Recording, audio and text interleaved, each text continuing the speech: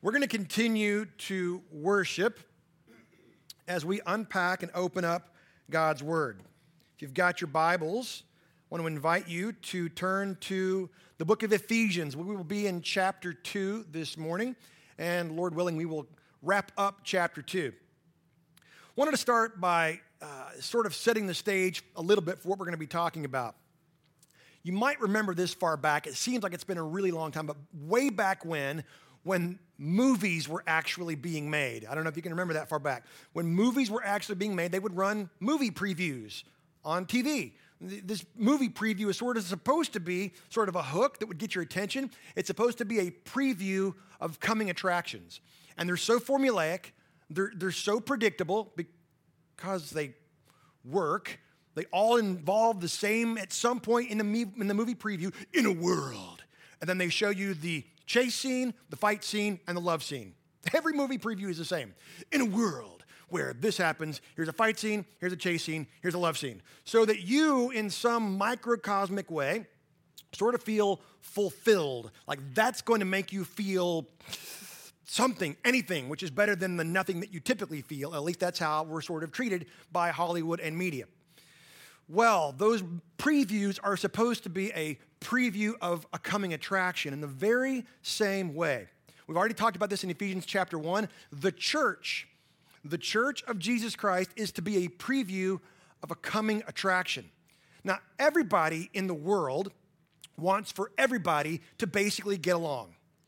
You can't hear a song or a TV commercial these days without someone saying, hey, let's all just meet in the middle. I mean, I was astonished that this past Super Bowl, virtually every commercial involved this great grand call for unity. Let's just all get along. Let's just all finally stop fighting. Let's all meet in the middle.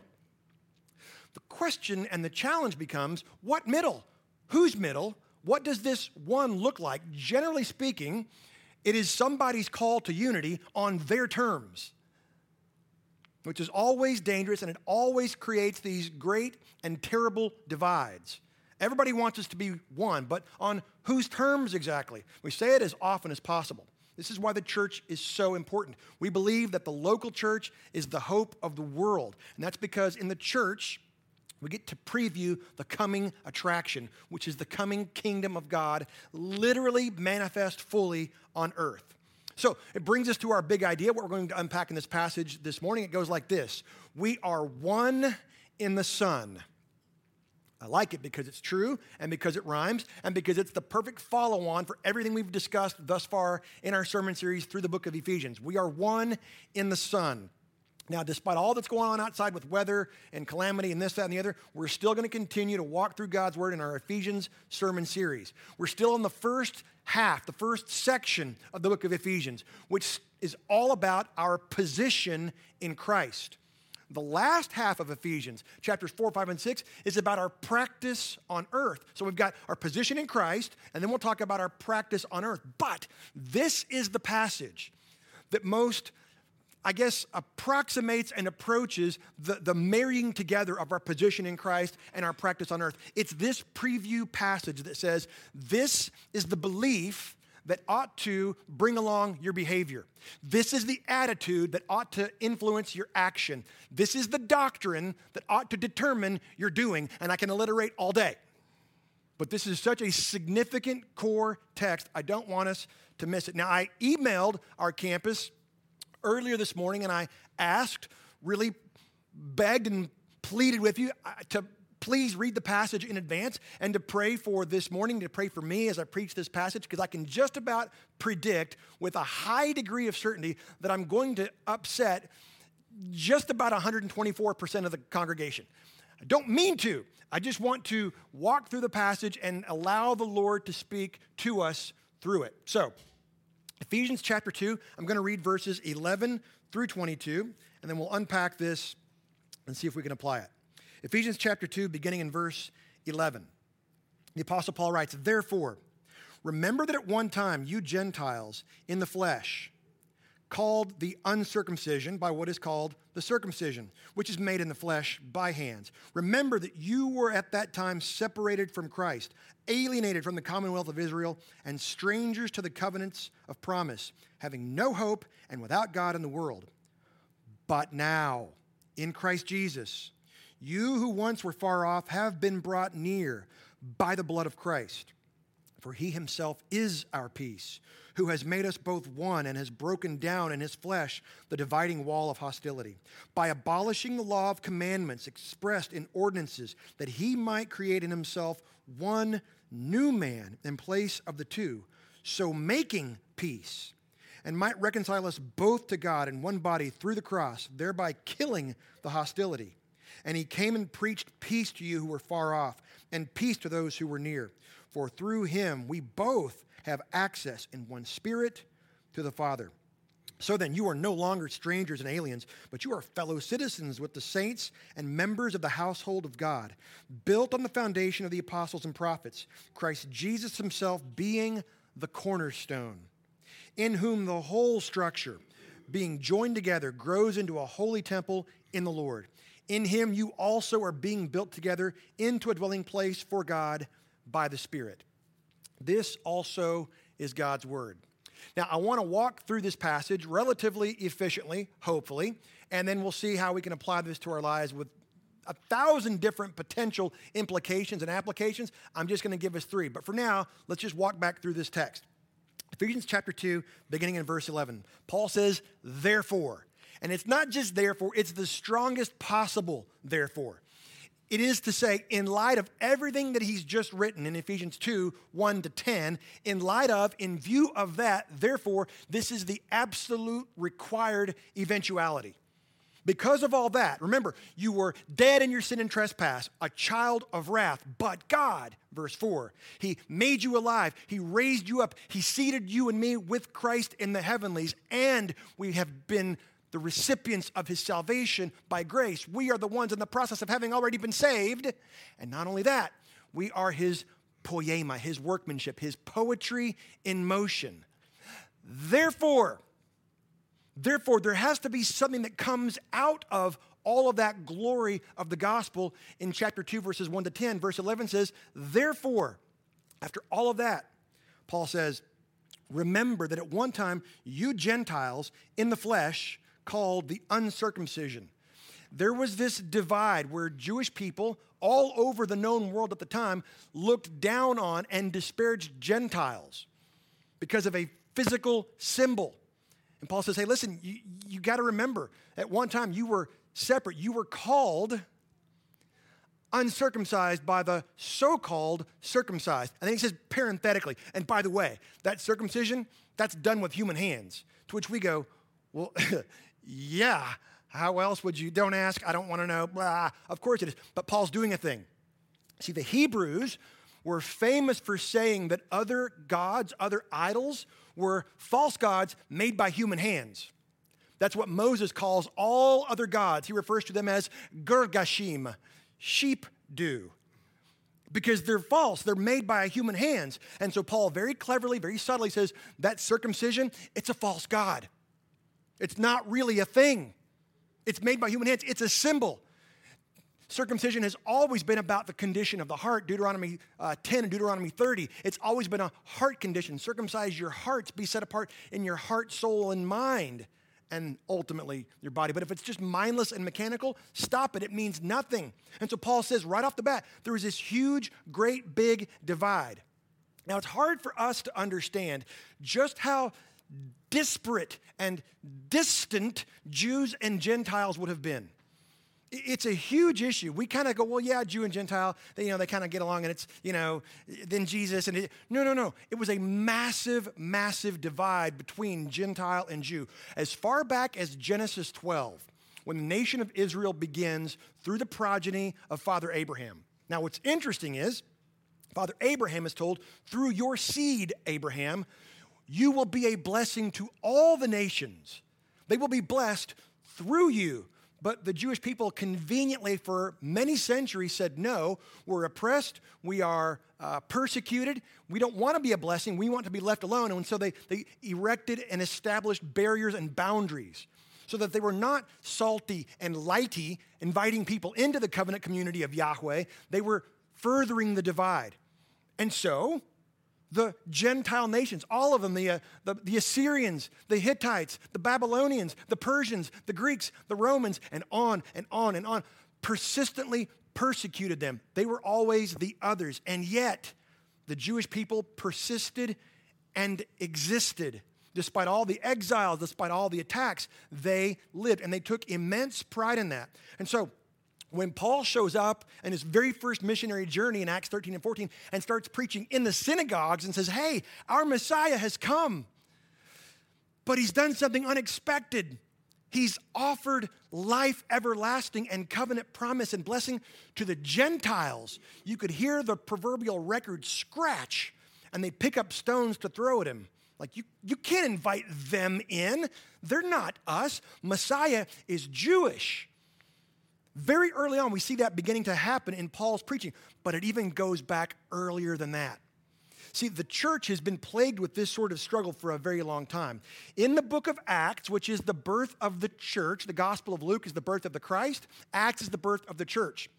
Very early on, we begin to see conflict emerge. In chapter 4, we see Peter and John beaten by the Jewish authorities. So we see conflict between Jew and Gentile right there. They're preaching Messiah has come, and the Jewish leaders say, no, you can't be saying those things. We're going to get taken over and obliterated by the Romans. So that's a conflict. We go into chapter 5, and we see the first real struggle that they have is this internal corruption and corrosion where Ananias and Sapphira lie to God about their possessions. That's bad. But then things get really serious in chapter 6, and the church is presented with its first real pitfall, potentially. In chapter 6 of the book of Acts, we're told that there were some Hebraic widows and some Hellenistic widows. These are Greek, some perhaps Gentile, perhaps just sort of Grecian, but Jewish widows in the church. And because these Hellenistic widows, these women, had a different culture, background, tradition, and language, they were being marginalized and pushed off to the side.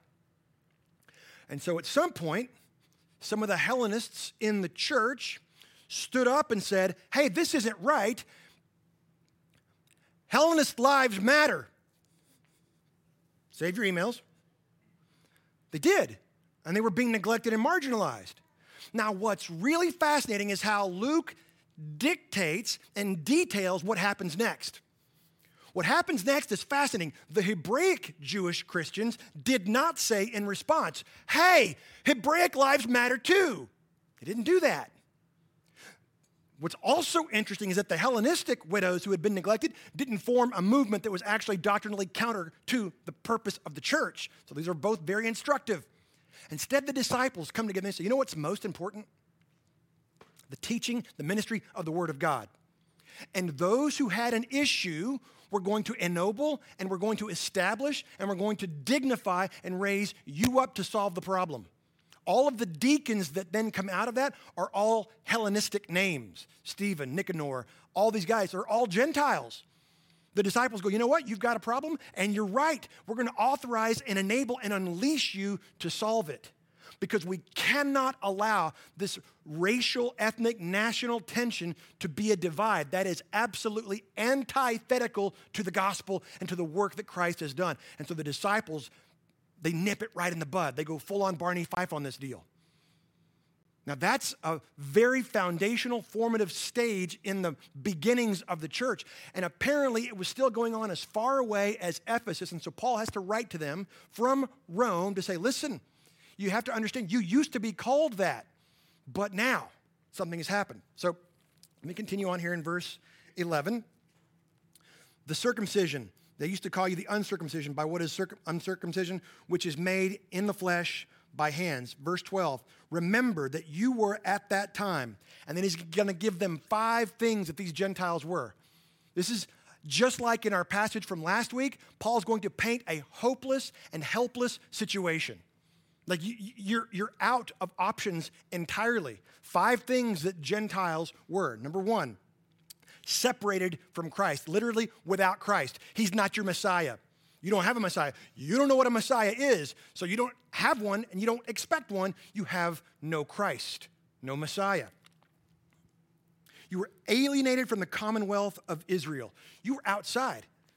Your national hope was that your empire could survive somehow. Your national cultural hope was whatever your nation and culture could provide and produce, which was always limited and always finite. You didn't have any hope that there was one day going to be your supreme leader that would rule forever and take you with him to rule in glory with him. There's no idea or notion of that. So this is what their state was. Separate from Christ, alienated from the commonwealth of Israel, and strangers to the covenants of promise. I can't make a big enough deal about this, but I shall try. There was no promise by any God to them that said, you will forever and ever have land, seed, and blessing. Their best hope was the little bit of life they could eke and scratch out with their nails. That was their biggest and best hope. They had no promise by any deity that was real at all to say, I will always and ever give you land, seed, and blessing. And this has been borne out historically. Every empire ever has fallen. The longest empire in human history, the Byzantine Empire, no longer exists. But yet little Israel somehow has managed to persist and exist. How? Because they're awesome? No, because Yahweh promised. But these Gentiles were outside of those covenants of promise, having no hope. There's no other idea that you think, this is how this is going to turn out well for me. My best hope at living forever and ever and ever is that I have more gold stars than red X's. The problem is, 1 trillion gold stars do not wipe out a single red X. And so you have no hope, no confident expectation of something good in the future. This was your situation. And then finally there in verse 12, without God in the world. You're godless. That was your default condition, Gentiles. Remember that.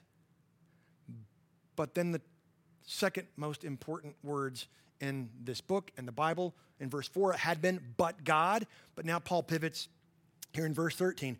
But now, in Christ Jesus, you who were once far off have been brought near by the blood of Christ. This is such a rich verse. We could spend forever on it. We're not going to. We're going to walk through this very quickly. But now, it's the central verse of this passage. It's intended to be every bit as forceful as verse 4. How have you been brought near? And then Paul says something that is an oxymoron. You can't say this. He says in verse 13, by the blood of Christ. Messiah can't die. By definition, he's a champion. He's a hero. He's divine. He can't die. It's impossible. This is an impossibility. Please hear and receive and know and believe what Paul just said. Those who were far off being brought near was an impossibility.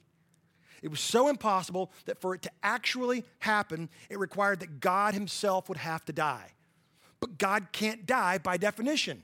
God, by definition, can't cease to be God or cease to be unless he chooses to do so, to shed his own blood in order to accomplish with peoples what would otherwise be impossible. And Paul says, remember, this was your condition, but he's done it. Therefore, we are one in the Son. Verse 14. For he, Christ, himself is our peace, who has made us both one and has broken down in his flesh the dividing wall of hostility. Jesus is the person. Not me, not you, not anybody else. Jesus is the person that has done this. It took all of God to solve the human problem. He made people as different as humanly possible, as close as divinely possible. I don't know if we think about that often enough, but we try to say this as often as we can, that this is the gospel, the good news of what God has done in Christ to redeem us to himself. Yes, that's verses 1 to 10, and to one another. This is how and why we have this definition of the gospel, the good news, the great story, the awesome announcement. He has taken people as different as humanly possible and made them as close as divinely possible. And he didn't just give both groups, both different parties or sects or traditions or trajectories. He didn't just give them a boost and a nudge and a peach cobbler so that they could temporarily get along until they die one day and go to heaven. That's not the gospel. That's not it at all. Oh, no. He made the two into one, a new man, a new species, you might even say, that is no longer in Adam.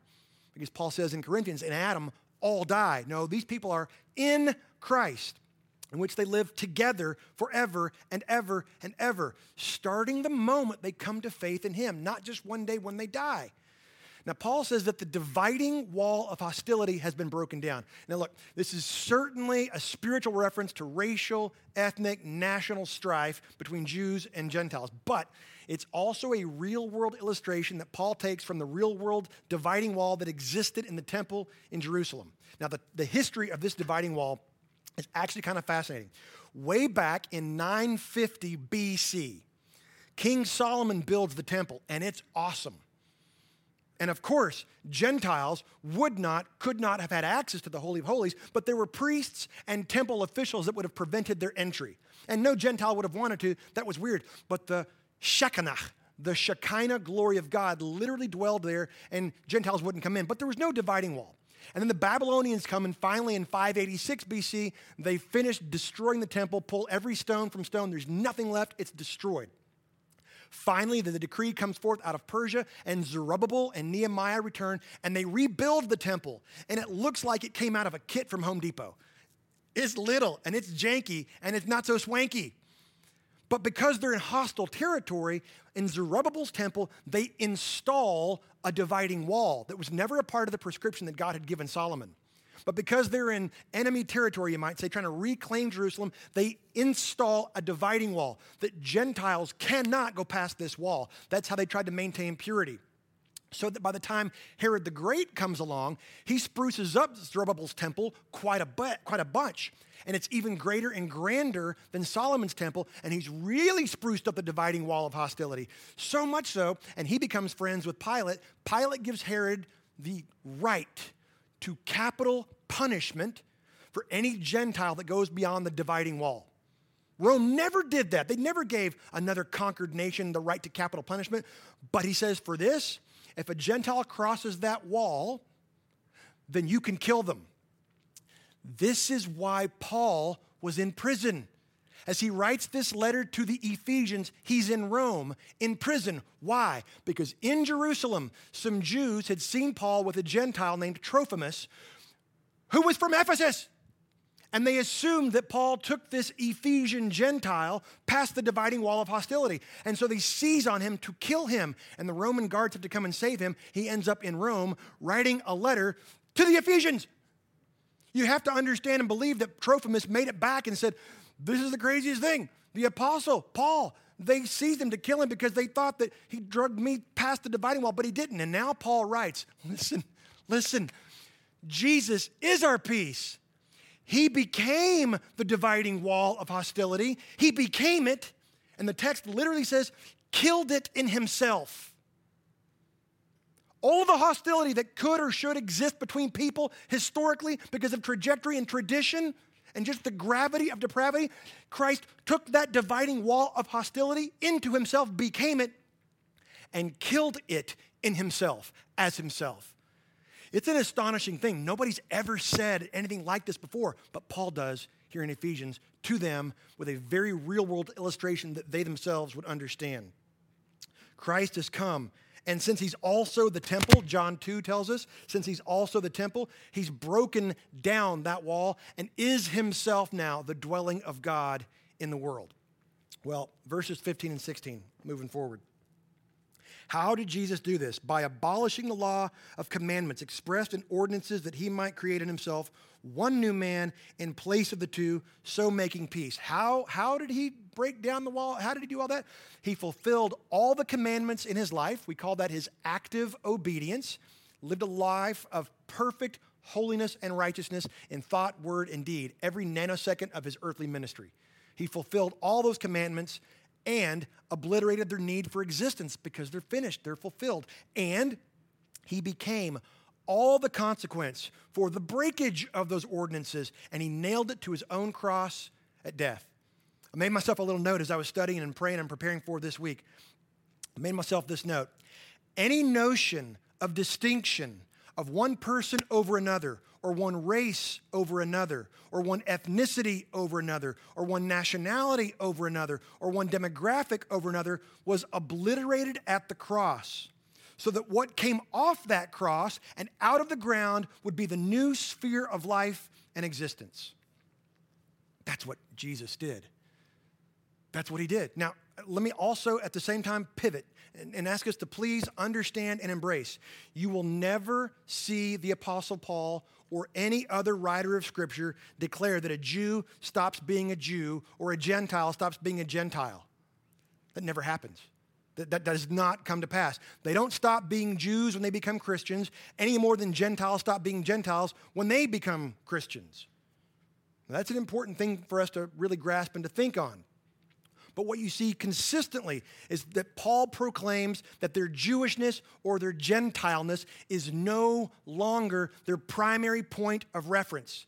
It's no longer the chief aspect of their identity. They are now primarily, principally in Christ. Secondarily, a Jew or a Gentile or a saint at Ephesus or Philippi or wherever. Now, this has huge implications for us in the 21st century, even in East Texas. Let me say it very directly, just because there's not that many people in this room that can throw stones at me. When a white person becomes a Christian, they don't stop being white, nor do they need to repent for such. When a black person becomes a Christian, they don't stop being black, nor do they need to repent for such.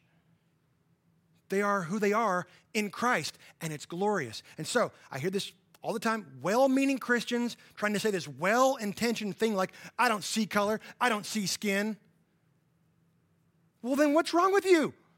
You should, because it's real. And they are image bearers created in God to manifest the variegated glory of the Creator. They don't stop being those things. They are those things in Christ. And it's beautiful. It actually amplifies the grandeur of the glory of the gospel. Because there are so many races and ethnicities and national origins and demographics in Christ, it exponentially increases the glory of grace and the gospel because of what God has done. He himself is our peace. It does not mean the absence of stormy conditions. It's the confidence that the stormy conditions will have no bearing on my everlasting well-being whatsoever. We're going to continue to have trying times, but Christ himself is our peace. It's because he became the hostility of division and separateness, all of it, and it died with him as him. And so when we try to drum up and dig up all this racial hostility because of a failure to understand what we're actually doing, we're actually guilty of minimizing and diminishing the enormity of the work of Christ on the cross at Calvary. So, as pastorally as I can say, don't be that guy. Don't try to make a thing where you're making people repent for things that are no longer in play. No. Instead, like Paul did, always make a bigger deal of who Jesus is and what he accomplished. He says in 16 that we are reconciled to God and to one another. Reconciliation has the idea of squaring the accounts. Nothing owed anybody else. Nothing owed anybody else. The accounts have been squared between me and God, between us and God, and between one another. The accounts have been squared. The hostility has been removed. We are one in the Son, is Paul's refrain. We are one in the Son in Christ. Verse 17. And he came and preached peace to you who were far off and peace to those who were near. Paul says that Jesus came and preached to the Gentiles and the Jews. Well, when did he do that? The immediate assumption is that, well, that was in his earthly ministry. No. Paul's doing something very, very subtle in preparation for what's going to come next. Christ preached when the words of the apostles went forth. As Paul goes out on his missionary journeys, as Peter goes out on his missionary journeys, as Thomas goes to India, and Matthew goes to Egypt, and Mark goes to Egypt, and these people go all over the place, that is Jesus preaching. In other words, when the word of God is preached, when the teaching of the prophets and the apostles goes forth, it is as though Jesus himself is personally preaching. Now that's awesome and candidly terrifying. I want to do this as humbly and yieldedly and submissively as I can. But when Paul preached, he said it to the Galatians as well, it's like Jesus himself was preaching. Those who were far off, he brought near. Those who were near but wrong and actually just as out, he brought them near as well. Verse 18, he gives this wonderful little triune synopsis. Verse 18, for through him we both, the Jew and Gentile, every race, ethnicity, we both have access in one Spirit to the Father. It's astonishing. It took the entirety of the Godhead, Father, Son, and Spirit. And what was unexpected was that this massive, massive flow of Gentile peoples, think of the Mississippi River.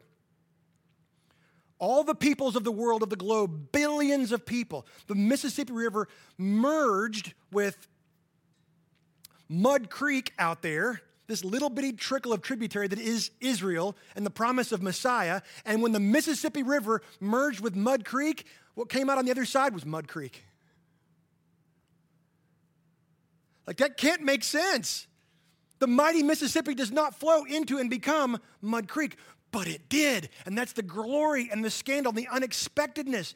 Mud Creek didn't just become a part of the Mississippi River. No, astonishingly, all the peoples of the world, billions of them, are now invited into the Messiah of little Israel, the God Yahweh of little, nobody, nothing Israel. All of the world's invited to become identified in him.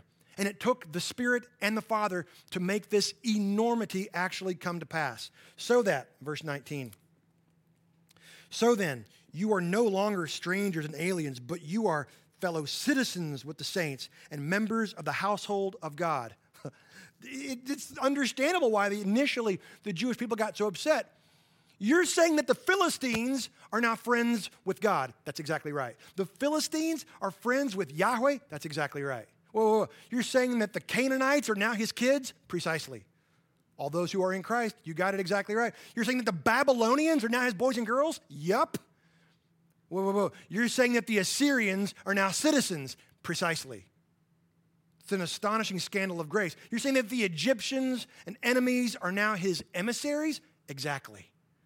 This is what God does. You were out, you were far, you were separate, but now you have been brought near. Verse 20.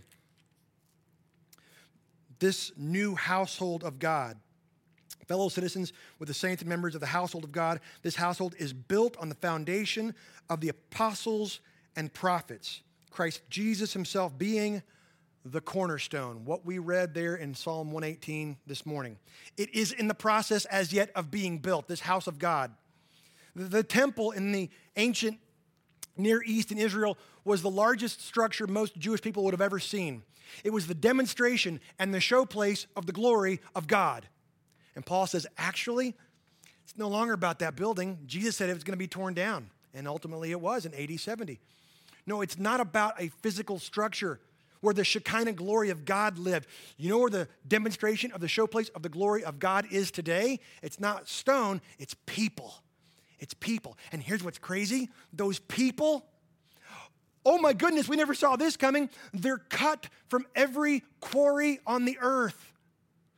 They don't just come from that corner over there, from that quarry. No, they're cut from there. They're cut from there. And so when you put them together, it's this wonderful kaleidoscopic mosaic of colors and trajectories and traditions. It's beautiful. So we must never be about saying, yeah, but I want this wall to just be that particular quarry, that particular stone. That's above our pay grade, do you see? Jesus himself, he says, is the cornerstone. This temple, this new showplace of his glory is being built on the apostles and the prophets. What does that mean? It means as God gave utterance in the Old Testament through prophets and in the New Testament through apostles, that is what builds the church. The Word of God, the very living and active Word of God. And Jesus himself is the cornerstone. This is the plumb bob. This is where you would set this thing, and it had to be 1,000% accurate because everything else was going to key off of it. And Paul says it's Jesus. He's the living Word who indwells us by his Spirit so that when we come into proximity with the written word, we're changed. We are grown into this house, this dwelling word. The literal Shekinah glory of God in this age actually dwells. So we are all one in the Son. And then just to wrap up this section, here in verses 21 and 22, it says, we are being joined together, grown into a holy temple in the Lord. In him, this wonderful triune conclusion, you also are being built together into a dwelling place for God by the Spirit. It takes all of the Godhead to bring all people who are far and near to be one in Christ, so that we will be one in the Son, a preview of the coming attraction that is the kingdom of God, literally manifest on earth. So, what do we take away from all this? How do we pack all this up and take it with us as we leave or as we make a run to our refrigerator when this is over? 3 quick implications. Number 1 goes like this. Gracism is the only cure for racism. Kind of proud of that one? Pat on the back there. Yep. Gracism is the only cure for racism. We might say it this way then. We are one only in the Son. Not just because we all buy electric cars from GM. Not because we go to some central location in Kansas, Bruce Springsteen. No, we are one only in the Son. He is the only one that can make that happen, and He has made it possible. He has done it. You and I, and we as a society and as a community, we cannot try to tackle and resolve the problem of racism merely in our own strength.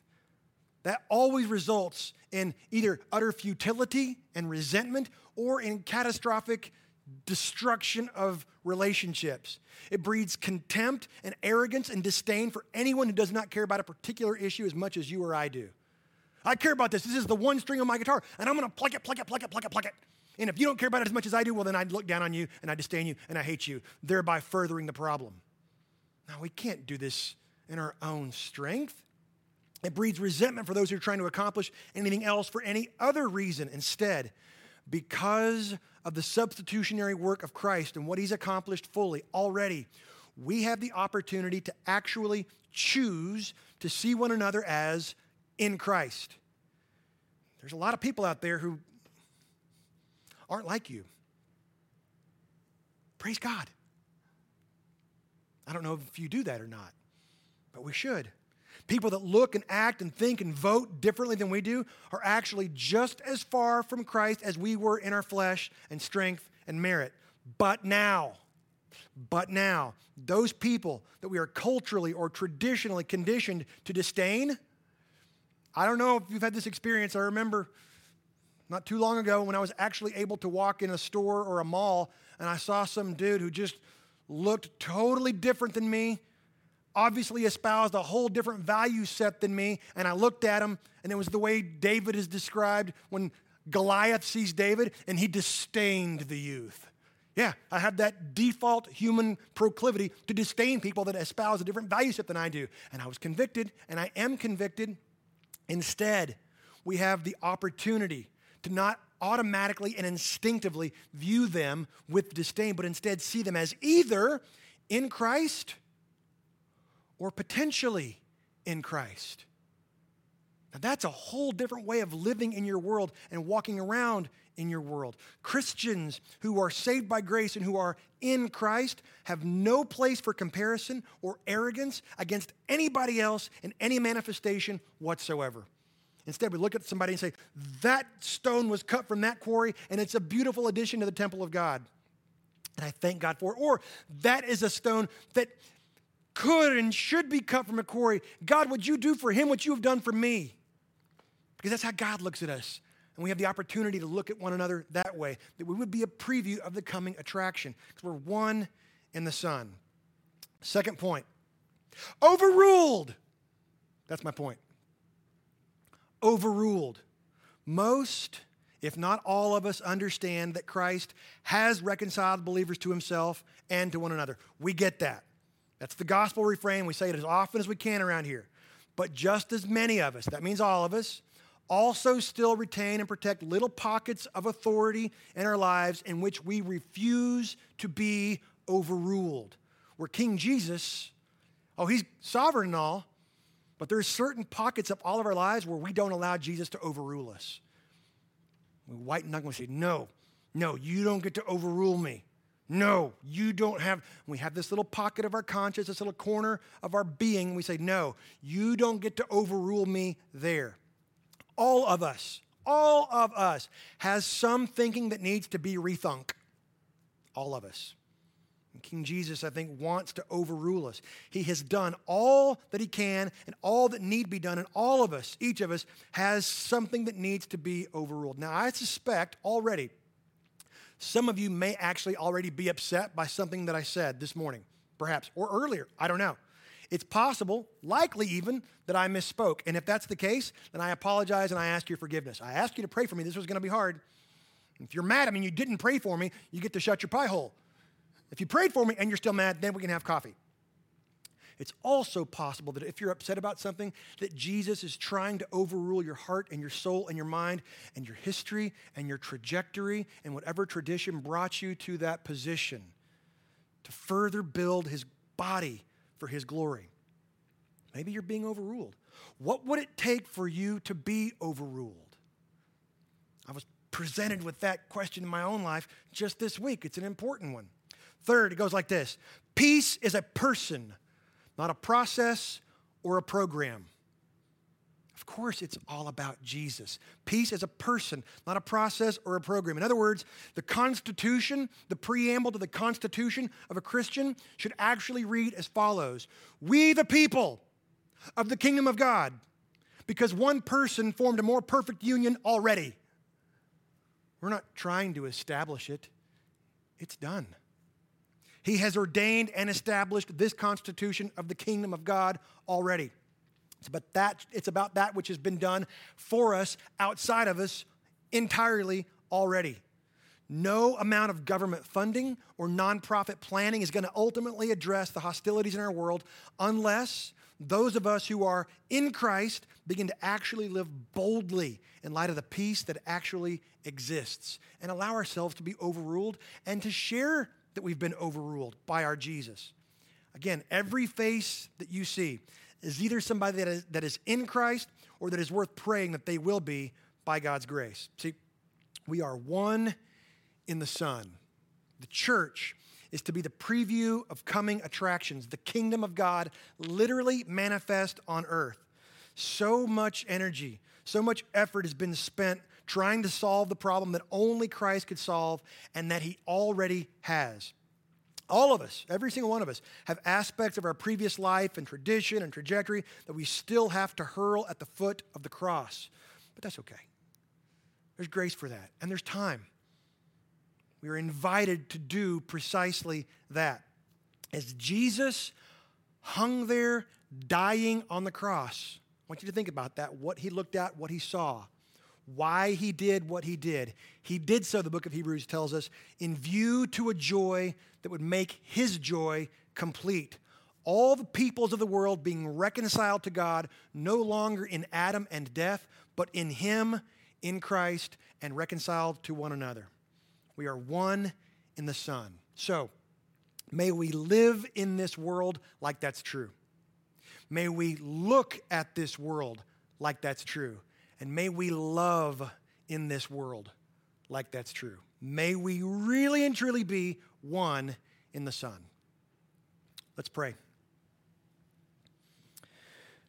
Father, we do thank you for who you are and what you have done in Christ to redeem us to yourself and, importantly in this passage, to one another. That the irreconcilable have been reconciled. Now, Father, I pray that wherever this truth needs to be penetrating in each of us, that it will do precisely that. Perhaps it's in a marriage. Perhaps it's in a sibling relationship, a friend relationship, a parent-child relationship, a coworker, neighbor, friend relationship, whatever it might be, God. That you would ever increasingly build this dwelling of yourself. So, Father, I pray that all those gathered in the real and online will have heard a better sermon than the one preached, that you will accomplish your purpose perfectly and provide peace to all of these, your people. Whatever I have strayed outside the purpose and plan of your passage, I pray, God, that you would forgive and remove that. But God, that your people in this context, in this campus, this congregation, would be the preview of the coming kingdom. So, Father, we pray all these things the only way we can in the power of your Spirit and in the name of Jesus. Amen.